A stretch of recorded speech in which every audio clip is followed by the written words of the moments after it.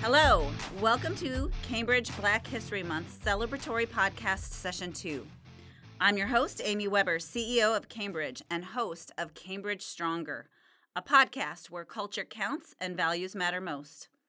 Cambridge has always been committed to diversity. However, we've recently doubled down on the efforts, and today we are offering a two-part podcast series to honor Black History Month.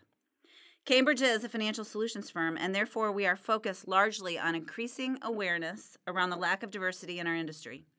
Cambridge is also seeking opportunities to make Cambridge stronger by featuring our partners who share our purpose and values. Recent studies show that 82% of all financial professionals are white, and only 3.8% of all certified financial planners are people of color. Diversity clearly matters. I'm particularly excited to introduce the audience to two of our valued financial professionals here at Cambridge today, Armand Kroom of Kroom Financial and Gary McPherson of McPherson Financial Partners. Our mission today is to learn from these gentlemen about how their firms attract and support the African American population. So, gentlemen, thank you for joining me today to talk about this critical subject. Thank you. Thank you.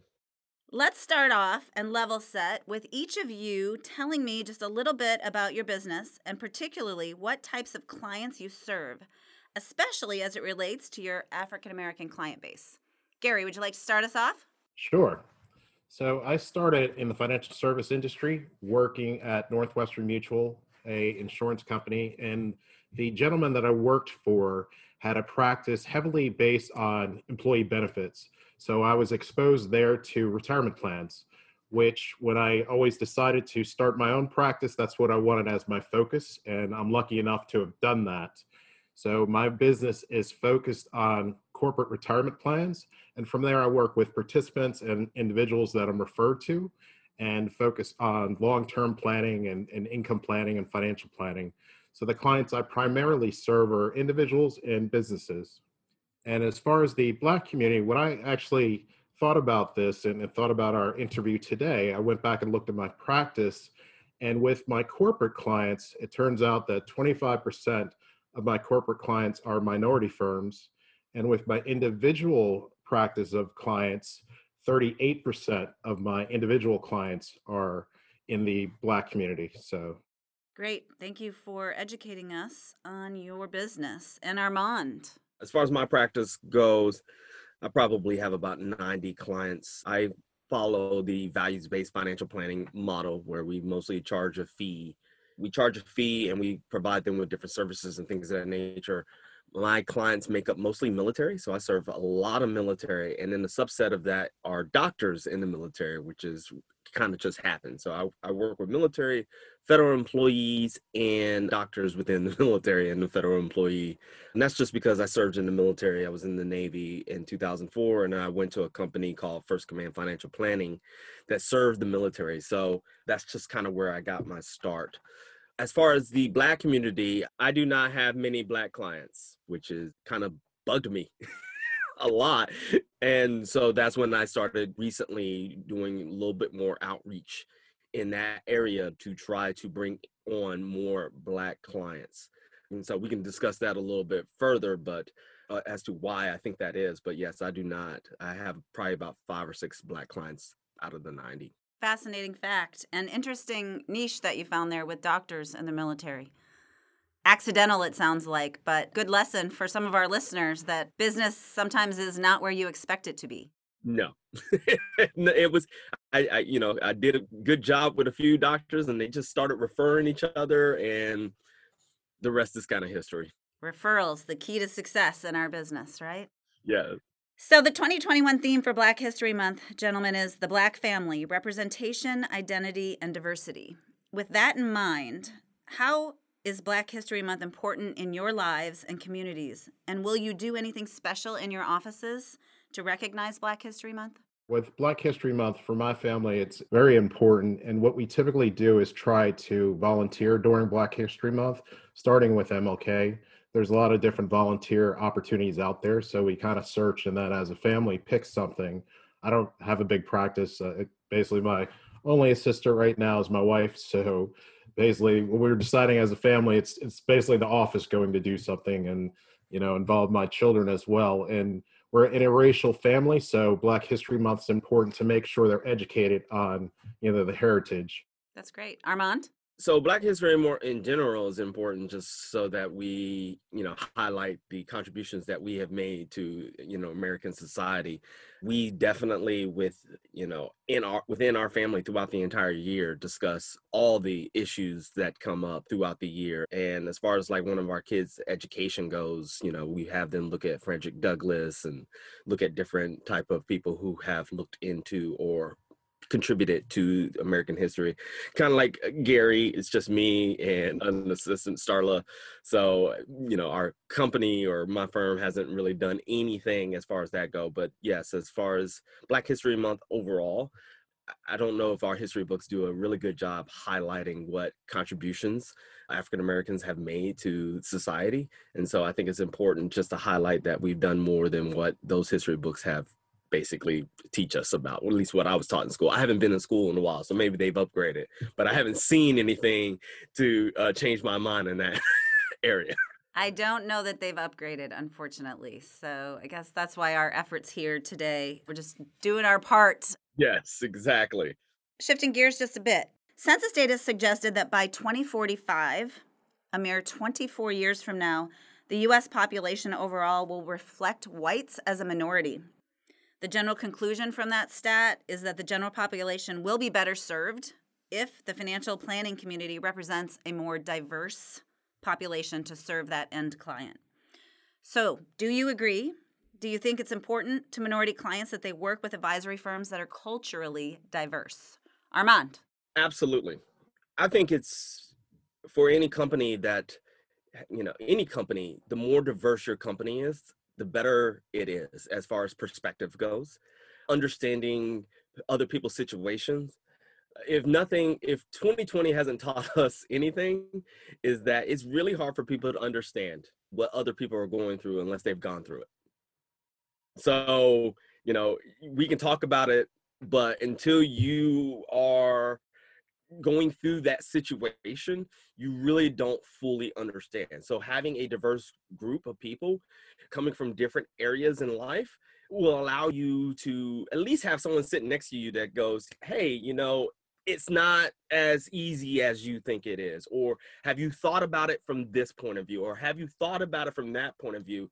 And then on top of that, having that relationship that, allows you to have that conversation between the two of them, allows you, especially if you respect that individual and that person's point of view, even if it's different from yours, you're keen to kind of listen and maybe take a step back and maybe think, maybe I'm not all the way correct about my train of thought on that certain subject.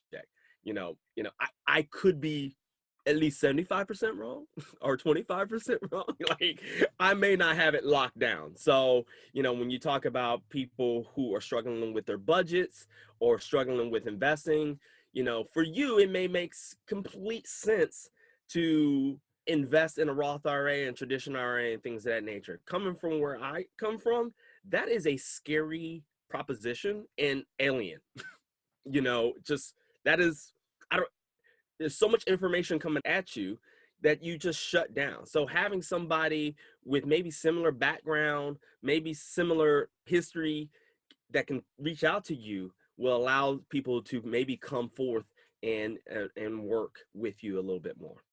Yeah, I think Armand's definitely on target. I think people would ideally want to work and do business at places where they think they're supported and they think that people could understand them well.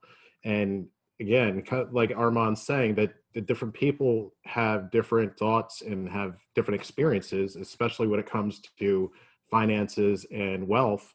And with that, I see it a lot, especially with my business, with the retirement plans. When I'm working with participants, there's all different ranges of knowledge. So when we say something like a Roth, they're like, well, I kind of know what that is. And then you explain it, they're like, oh, I didn't really realize that it worked that way. Or the other day, even one of my clients, I said something about AGI. He's like, what's AGI?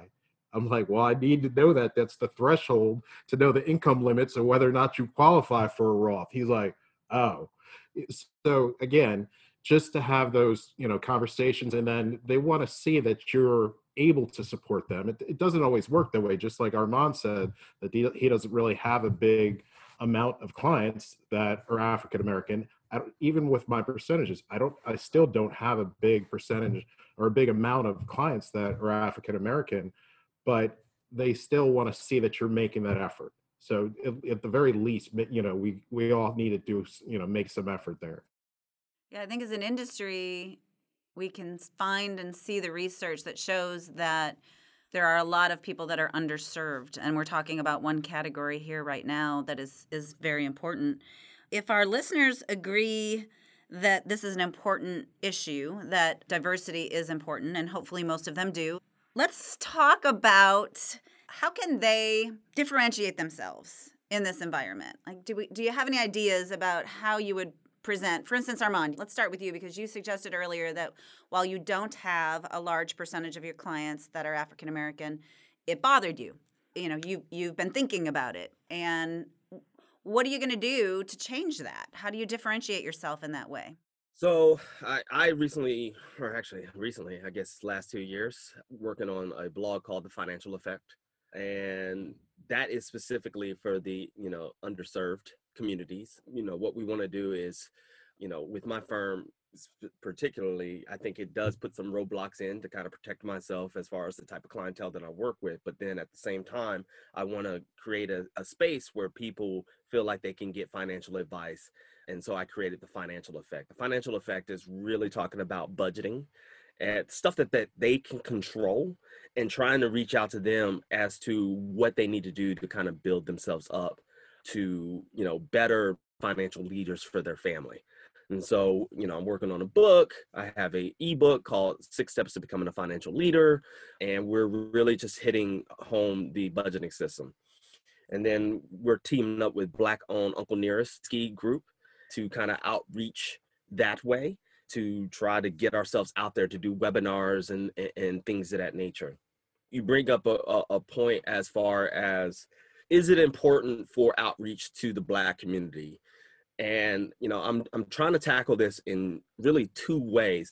One, I don't care who you are. I think it's important. If you see the amount of unrest in the American society right now, it is important to you no matter where you fall. So one of the things I in the group, I don't know if Gary remembers this, I asked anyone, do they remember financial planning being brought up at their kitchen table when they were growing up? It wasn't at mine. I wasn't sure if I was the only one. Money was not talked about at my kitchen tables. Definitely not in a sense of, hey, you need to have a financial advisor. To be honest with you, I, looked up in my niche. And the first time I even talked to someone about financial planning was when I was in the Navy, and one of my friends brought me to some financial planner's office. And, that was the first time I even knew that was even a career. So I think at the end of the day, part of the outreach is at least getting in front of or getting at the kitchen table and having that discussion as to what we do for a living, that we are here to guide you into the right types of investments. I was talking to someone the other day about CNBC, and Gary brought up the Roth IRA. I call all those things financial porn, in a sense that it's just so much information. People don't know what to do with it, and they really need a financial advisor to help guide them. If you really believe in what it is that you do, and you really want to help people invest their money and do right by their money, then financial advisors should be at everyone's kitchen table talking about that, because that most people are not going to do right by their money without a good financial advisor.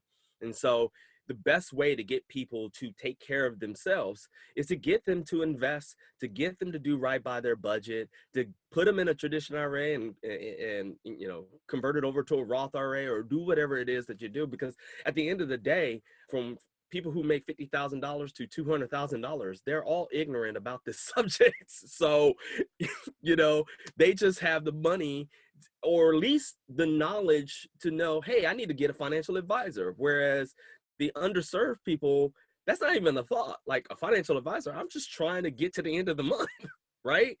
So you at least get to the point where, if you're outreaching, hey, when I get to however much, maybe I need to start looking into hiring a financial planner. So that is why the outreach is important, and why you want to diversify a little bit so that you can reach people, so that if you believe that they should help themselves, well, you're in a position where you can help them help themselves. That's great. Great advice. Gary, what do you have to add to that? Well, similar to what Armand is saying, that a lot of people don't grow up with, having access to a financial planner or even a financial advisor.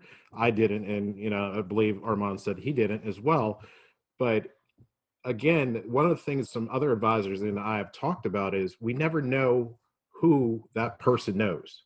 So say that person, like as I said, with me, with the participants in the retirement plans, I'm willing to help anybody. I can't spend a ton of time with them, but I can take a couple minutes and put them in guide them on the right path, leading them to financial planning end. And every concept that I do, because I minored in financial planning, has that idea based on it. So it's all based on financial planning, but it goes to the sense of growing up. I always thought that if my mother and I had known about several different concepts, because she was a single mother raising me, we could have been in a much better place than where she is now. And, in how I started my career, could have started sooner, things of that nature. But I always lived the philosophy that I don't know who that person knows. And you always want to treat somebody as they're your best client, because again, if you treat them well, but again, we've already said that those referrals are key to our business. So that's a key reason why we want to diversify our practice, because that person may help us, that they may have a family member, they may have a friend that they end up introducing us to, from us just even giving them a piece of advice that could grow our business. So I think it's insanely helpful. Fascinating that you both brought up the fact that money wasn't talked about at the table or in your homes as you were growing up. And I've heard that a couple of times. Do you think that's racial or generational? I think it could be a little bit of both, but with me and my friends, for the most part, I think definitely in the Black community, I don't think money is often talked about. I think there are some families that are well enough that can do it. I think what we've talked about now, that I think is happening a lot in America, there's almost a class system that you see. It's kind of like the have and the have nots a little bit. And with that, I think that's the bigger driver in this. So that if you do have a certain amount of wealth, and kind of like Armand was saying, that you, in your mind, you're thinking, well, I'll get a financial advisor when I get to a certain dollar figure, or I have a certain amount of money. But in reality, you should have them as soon as possible, even when you don't have it, because you need somebody guiding you in those right directions so that you can build that wealth. So I think that leads to a lot of it. What do you think, Armand? I think, again, it's one of those things where, because I was in the military, we had to move a lot. So moving is not a big deal. For other people, some people are like, oh, well, if you grow up in this neighborhood, why don't you just move? That's a scary thing for a lot of people, right? Like, doing new things is scary to other, to a lot of people. And investing and financial advice and doing that, it's scary. And at some point, you're like, are you trying to take advantage of me? Like, I'm giving you this money and you're going to put it in what? Like, it's a scary proposition. And so, when you talk about, is it racial or is it, I agree with Gary. It's a little bit of both, in a sense that, when you don't have a lot of money, trying to get a financial advisor, that's just, it's an unknown that you've never really even discussed or dealt with, or didn't hear your parents talking about. Oh, we went to see our financial advisor today, or we have a meeting with our financial advisor. Shh, like, that never happened. So that is a completely foreign thing that, if I hadn't gone to college and studied that thing, it would have been something that I would have never even thought about or even heard of. So to Gary's point, yes, I do agree that you should try to have a financial advisor at any point. The other scary thing is, who's the right financial advisor? We all know that there's some financial advisors that will take advantage of those, that get to use our name, who aren't really financial advisors. So that's the other piece that we're trying to battle. And I think the CFP board is doing a great thing it's a catch-22, because again, you don't want to, it blocks some people out, but at the same time, you don't want certain people, and I'm not going to name any companies, that literally are taking advantage of people who are underserved and putting them in products that they shouldn't be in. Yeah, the bad actors have definitely given all of us a bad rap, right? A PR challenge, to say the least. But it's people like the two of you that will continue. I think you can't trust what you don't see. We do more to get all of you out there that are doing honorable work and just do our little part to try to make that better. I'm going to put the two of you on a spot, though. I know you both have children, so do either of you talk about financial planning and money at the table with your children yet? Armand, yours are young, but any techniques that you've started with your kids? Absolutely. The key part is actually just talking about money. And, there's been times when my daughter is asking me about how Vons makes money. I own real estate. And right now we're in the process of buying a new house. That is a topic of discussion. We're talking about appraisals and things of that nature. So we don't hide. And of course, they know that I'm a financial advisor. And, they know that I sell my intellectual intelligence for a living. So that is what I do. And so, we definitely talk about money. We definitely do the allowance thing and kind of going through all of that. But yeah, we definitely talk about money in our house and what that means and what we're trying to accomplish so that they are not completely in the dark, and already thinking about ways of, when they do get older, do I make them have me as their financial advisor at first? What does that look like? And really like getting in deep of how they manage their money. How about you, Gary? Your kids are a little older, probably understand a little bit more. Definitely. The schools are starting to try to do a better job with this as well. And I definitely commend them. There's a group out there, it's Junior Achievement. And it was at my son's middle school about 2 years ago when he was in sixth grade, 3 years ago, rather. And they had it such they asked for volunteers. So, of course, I'm like, well, that's right in my wheelhouse. So I should definitely volunteer. And then I get to kind of see him at school. So I did, and gave me a chance to see the program and actually go through it as a volunteer and help teach it. And it was a really good program that talked about careers, but then talked a lot about money, about creating a budget and going through things like that. So with my children, we definitely focus on, wants and needs and saving and spending. And I think we do a pretty good job of getting them to save more than spending. And kind of when we, do buy something or do something for them, we make them aware of, what the cost is. Not to put pressure on them to say you can't do it, but to make them realize that there is a cost from it and what that cost is, so it has a real value to it. Because, I don't think you should necessarily hide it from them. Like, they should be aware of it to know it. And that wasn't something that was brought up growing up. It was either you could do it or you can't do it. But it wasn't, you didn't have a dollar figure to put to it, so you really understood it, like, those type of things. And then, as Armand said, they know what I do, and more so, they're starting to understand that. And this past summer, especially with COVID, I had to jump through some hoops, but I was able to make my son an intern at my practice so that he could help out and do some things. And so he can start learning some of that and kind of see what the market means. Because when I was in high school, I did an economics class, which kind of pointed me towards this path, but not completely, but that at least got me started. So he got to kind of see and understand that, and how a little bit how the stock market works to correspond with what he learned through Junior Achievement. I applaud the commitment you're both making to that. Just a little inspiration as your children continue to grow up. So my kids, as you can imagine, also had the opportunity to understand what I did and what you do. That said, they're both very creative, and they were not impressed at all with financial services. That is nothing they wanted anything to do with. So while they understood largely a lot about money, I wasn't sure they were really listening. I was pretty sure that I was just sounded like the Charlie Brown teacher on the cartoon to them.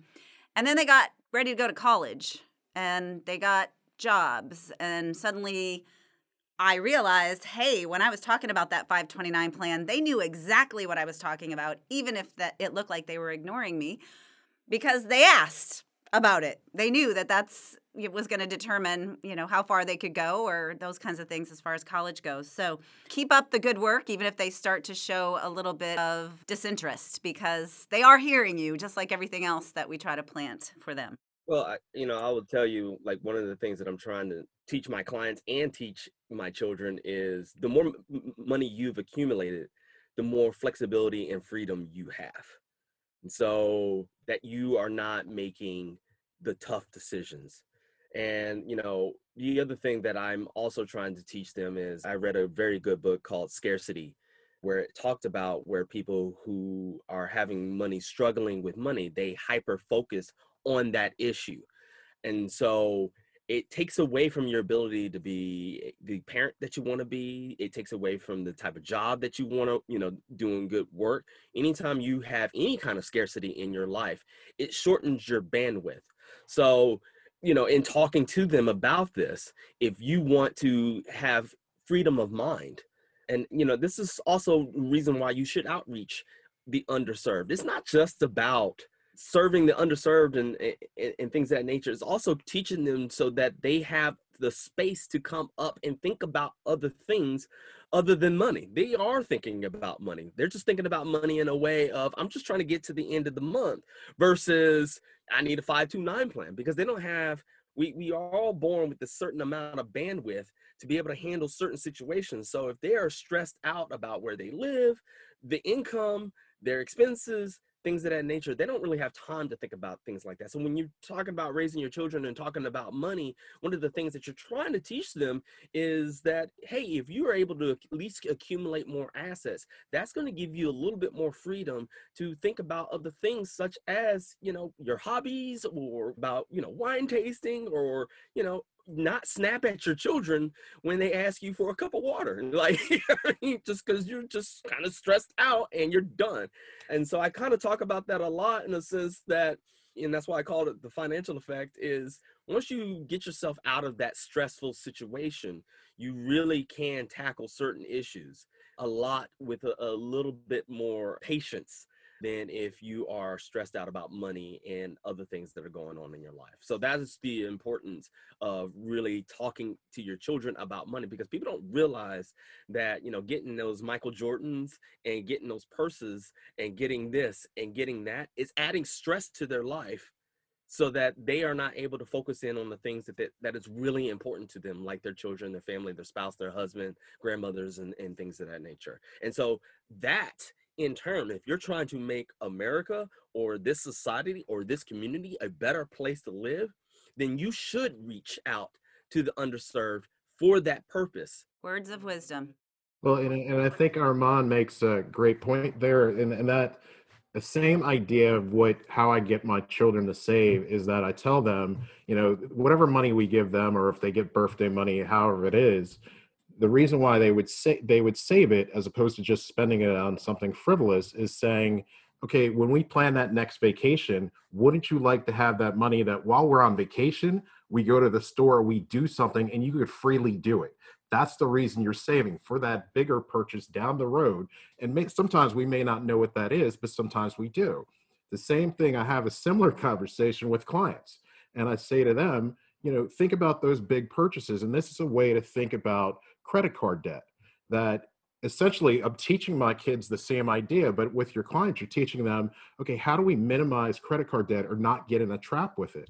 That anytime you want to go make a purchase, especially a large purchase, whether it's a large TV, furniture, or something of that nature, basically the way I say it is, can we pay it off within 3 months? If we can't pay it off within 3 months, we can't use the credit card for it.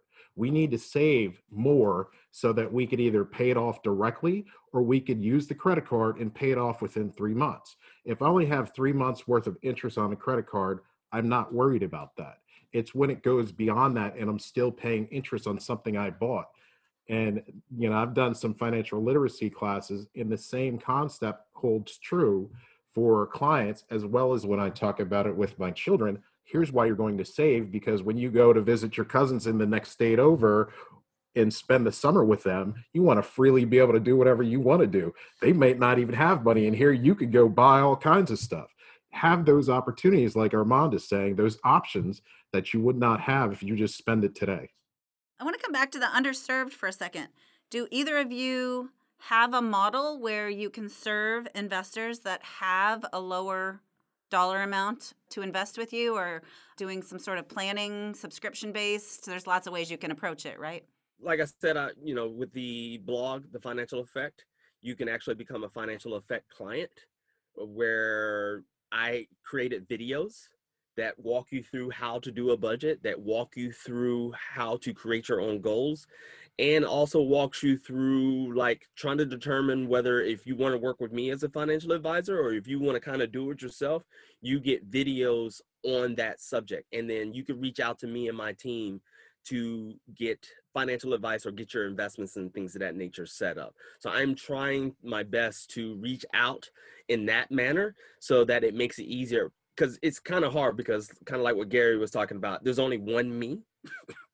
And at the same time, I want to be the best me I can for my 3 little girls. So I don't want to be working all the time. So that is one of the reasons why I created videos. We're going to be working on maybe doing a podcast. And the other thing that I'm trying to do is, working with Gary and the Black Advisory Group, I learned that I could purchase a financial planning practice. And I'm also looking to try to bring more Black advisors into my group so that I can outreach that way. So you mentioned there's only 3.8% CFP. I'm trying to make a change for that, because in my mind, and I'm sure Gary will agree with me, I love my life. And it really sucks that there's only 3.8% African Americans in this group.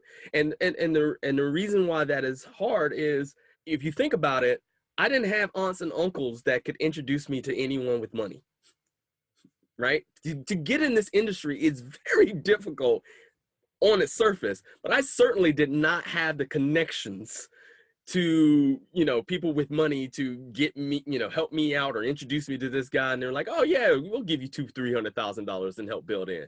I actually, it's a story that, I'll say for, when we're drinking, maybe at a conference or something along those lines. But I feel like I got lucky. I hit the lucky button as far as being where I am right now. And so I am working to try to give back to my community and to try to help build up more African Americans, more Black men and women to be financial advisors just like me. Yeah, to go along with what Armand said, I feel lucky myself as well. And especially that I had a dream of how to build my practice such that I could give back. And that way of building it, that I did work with the corporate retirement plans, because seeing that it allowed me freedom that would be a revenue source for the business, but then give me more free time to work with individuals. So what I'm doing is, for years, since about 2014, there is a nonprofit group that I volunteer with and do financial literacy with student athletes. And one of the things that they do with student athletes, they're African American student athletes that are the top as far as athletics and also with their academics.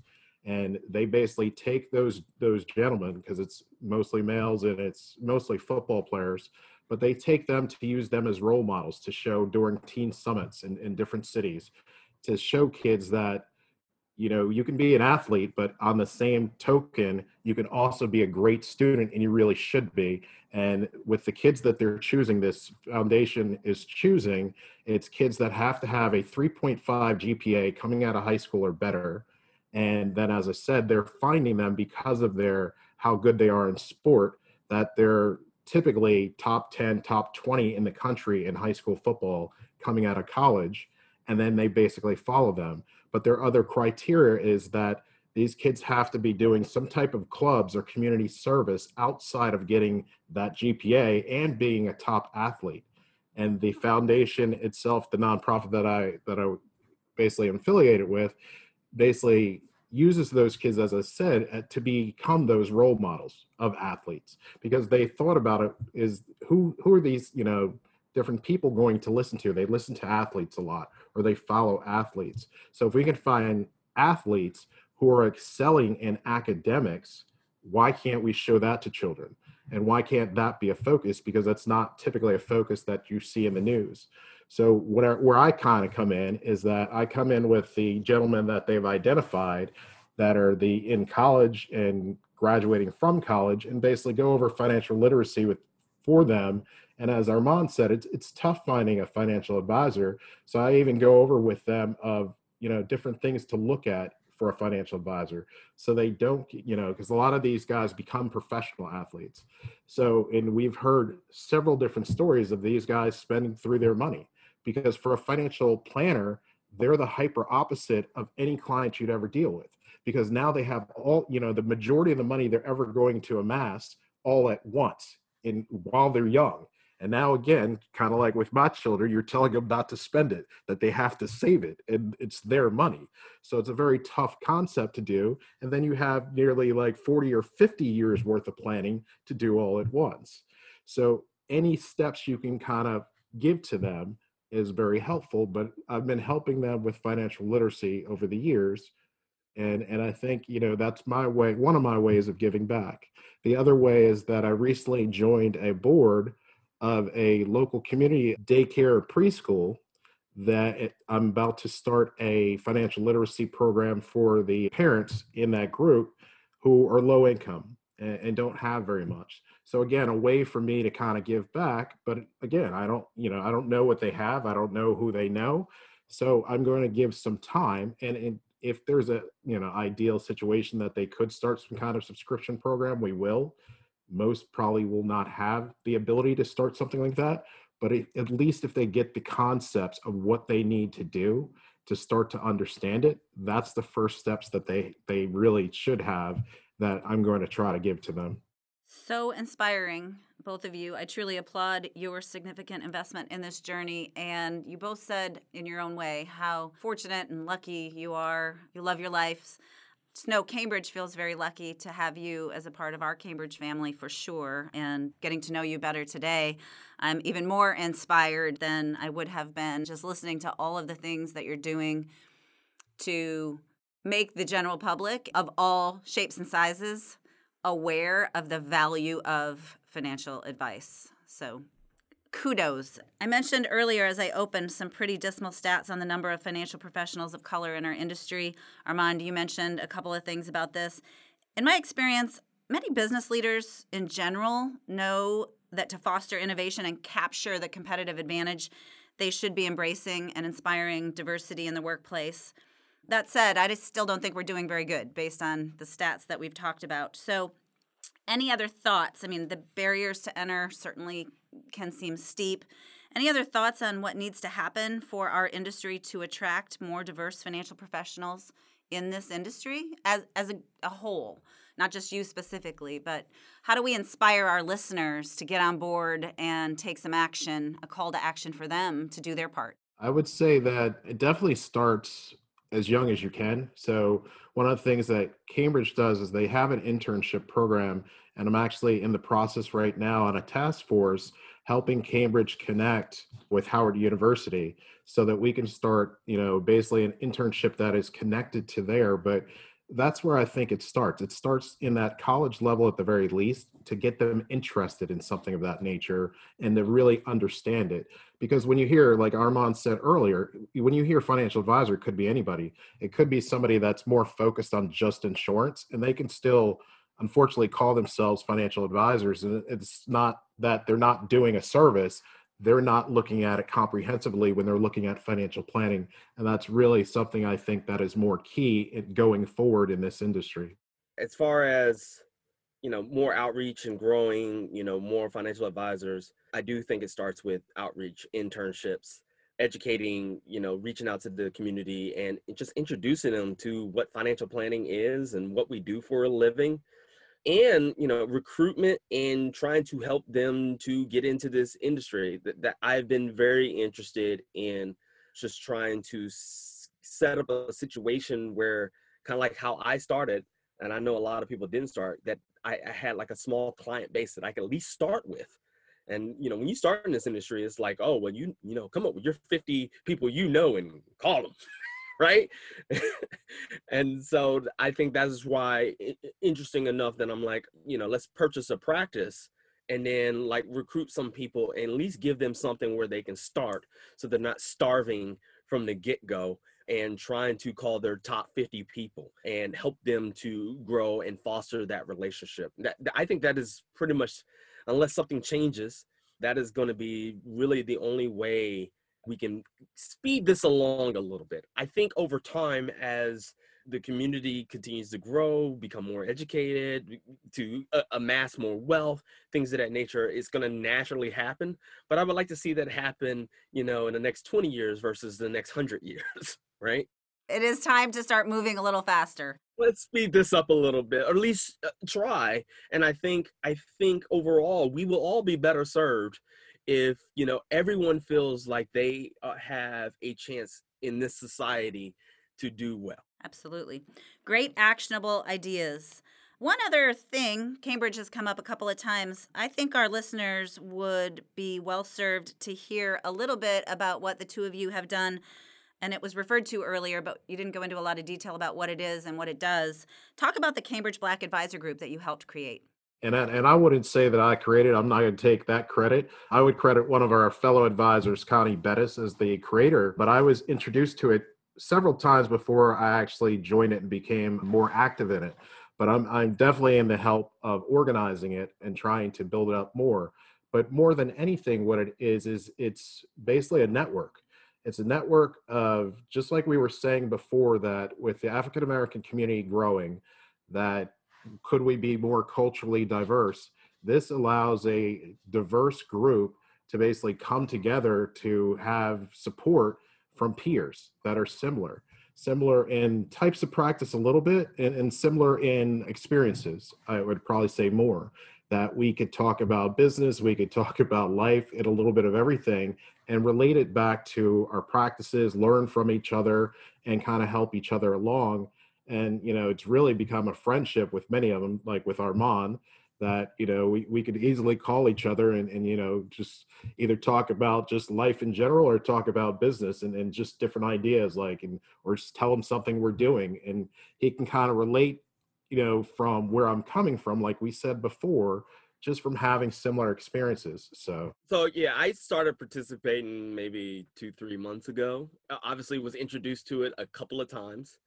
And I just got motivated in a sense. I felt like I had information that I could provide, or knowledge and things of that nature. And of course, they taught me some things and introduced me to some things. And so, yeah, it's really worked out in a sense of just learning from each other, creating that bond, having a open discussion about issues that we're dealing with, and not feeling muted. We talked quite a bit today about diversity, but what you're describing now in my mind is inclusivity. It crosses over into that arena where I feel like you're giving a particular group of individuals a way to make sure they don't feel alienated, that they stay engaged. You use the word support. I think supported and cared about, for sure. So I love it. When I heard about this, I think it can be replicated in a lot of different ways. And I applaud Connie Bettis for creating the group and all involved, because it's a pretty cool thing. So as we're getting ready to wrap up our time here, what have I not asked you that you want to make sure our listeners hear about in line with the topic that we're discussing?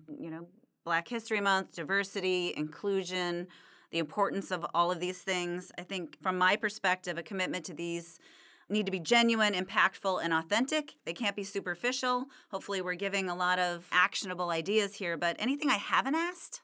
Well, I've been asked outside of this from another Cambridge person recently of how they could make their group, being an OSJ group, more diverse culturally. And I would say it starts with, even networking, to find if there's a way you could either volunteer or help out. Because it doesn't necessarily have to be financial. Just find some time that you can give, and it'll more or less come naturally how you can create, what programs you can create that would make sense for your firm. Because it really should make sense for your firm. It shouldn't be something forced.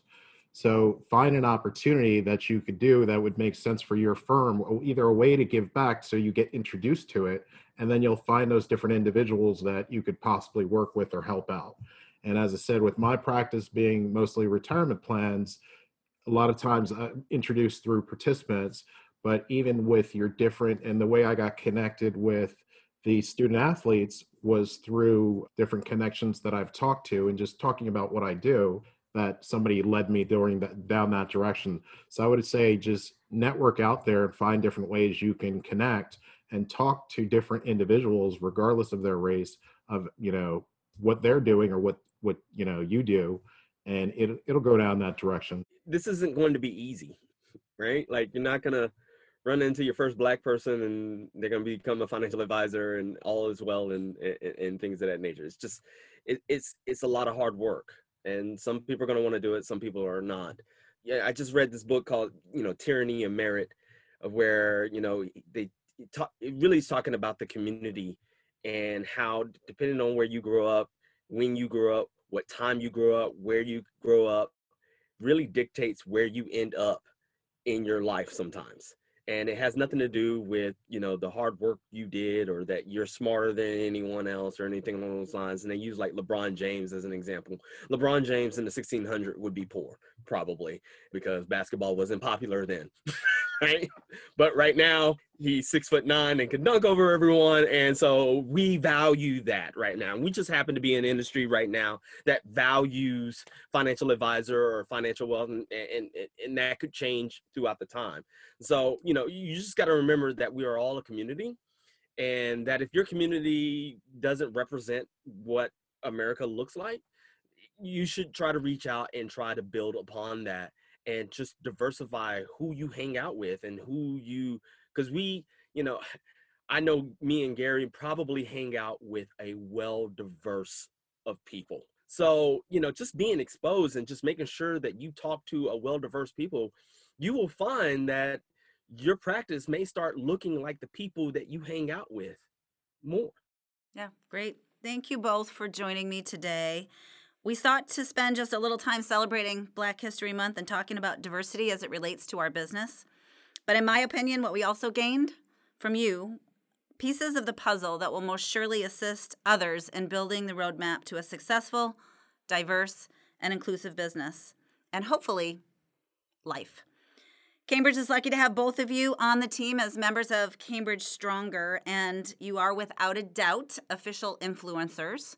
So I feel very honored to have been able to spend this time with both of you, and one step at a time.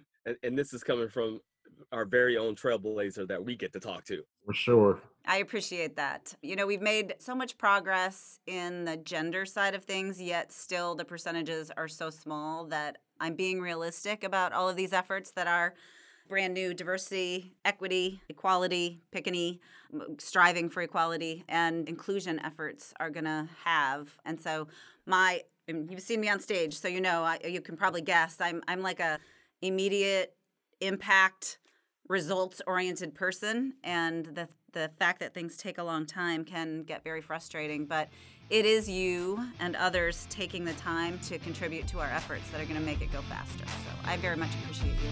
Thank you. Thank you. Thank you for tuning in to Cambridge Stronger. I invite you to listen to my podcast episodes where I have candid conversations with genuine, inspirational financial professionals and leaders within this fiercely independent financial services industry. The best of the best, the strongest of the strongest. You can listen to my podcast on Apple Podcasts, Google Podcasts, Spotify, Stitcher, Pandora, iHeartRadio, and the Podbean app. If you like what you've heard, please give us a review and head on over to our blog for more content at CambridgeStronger.com. That's CambridgeStronger.com.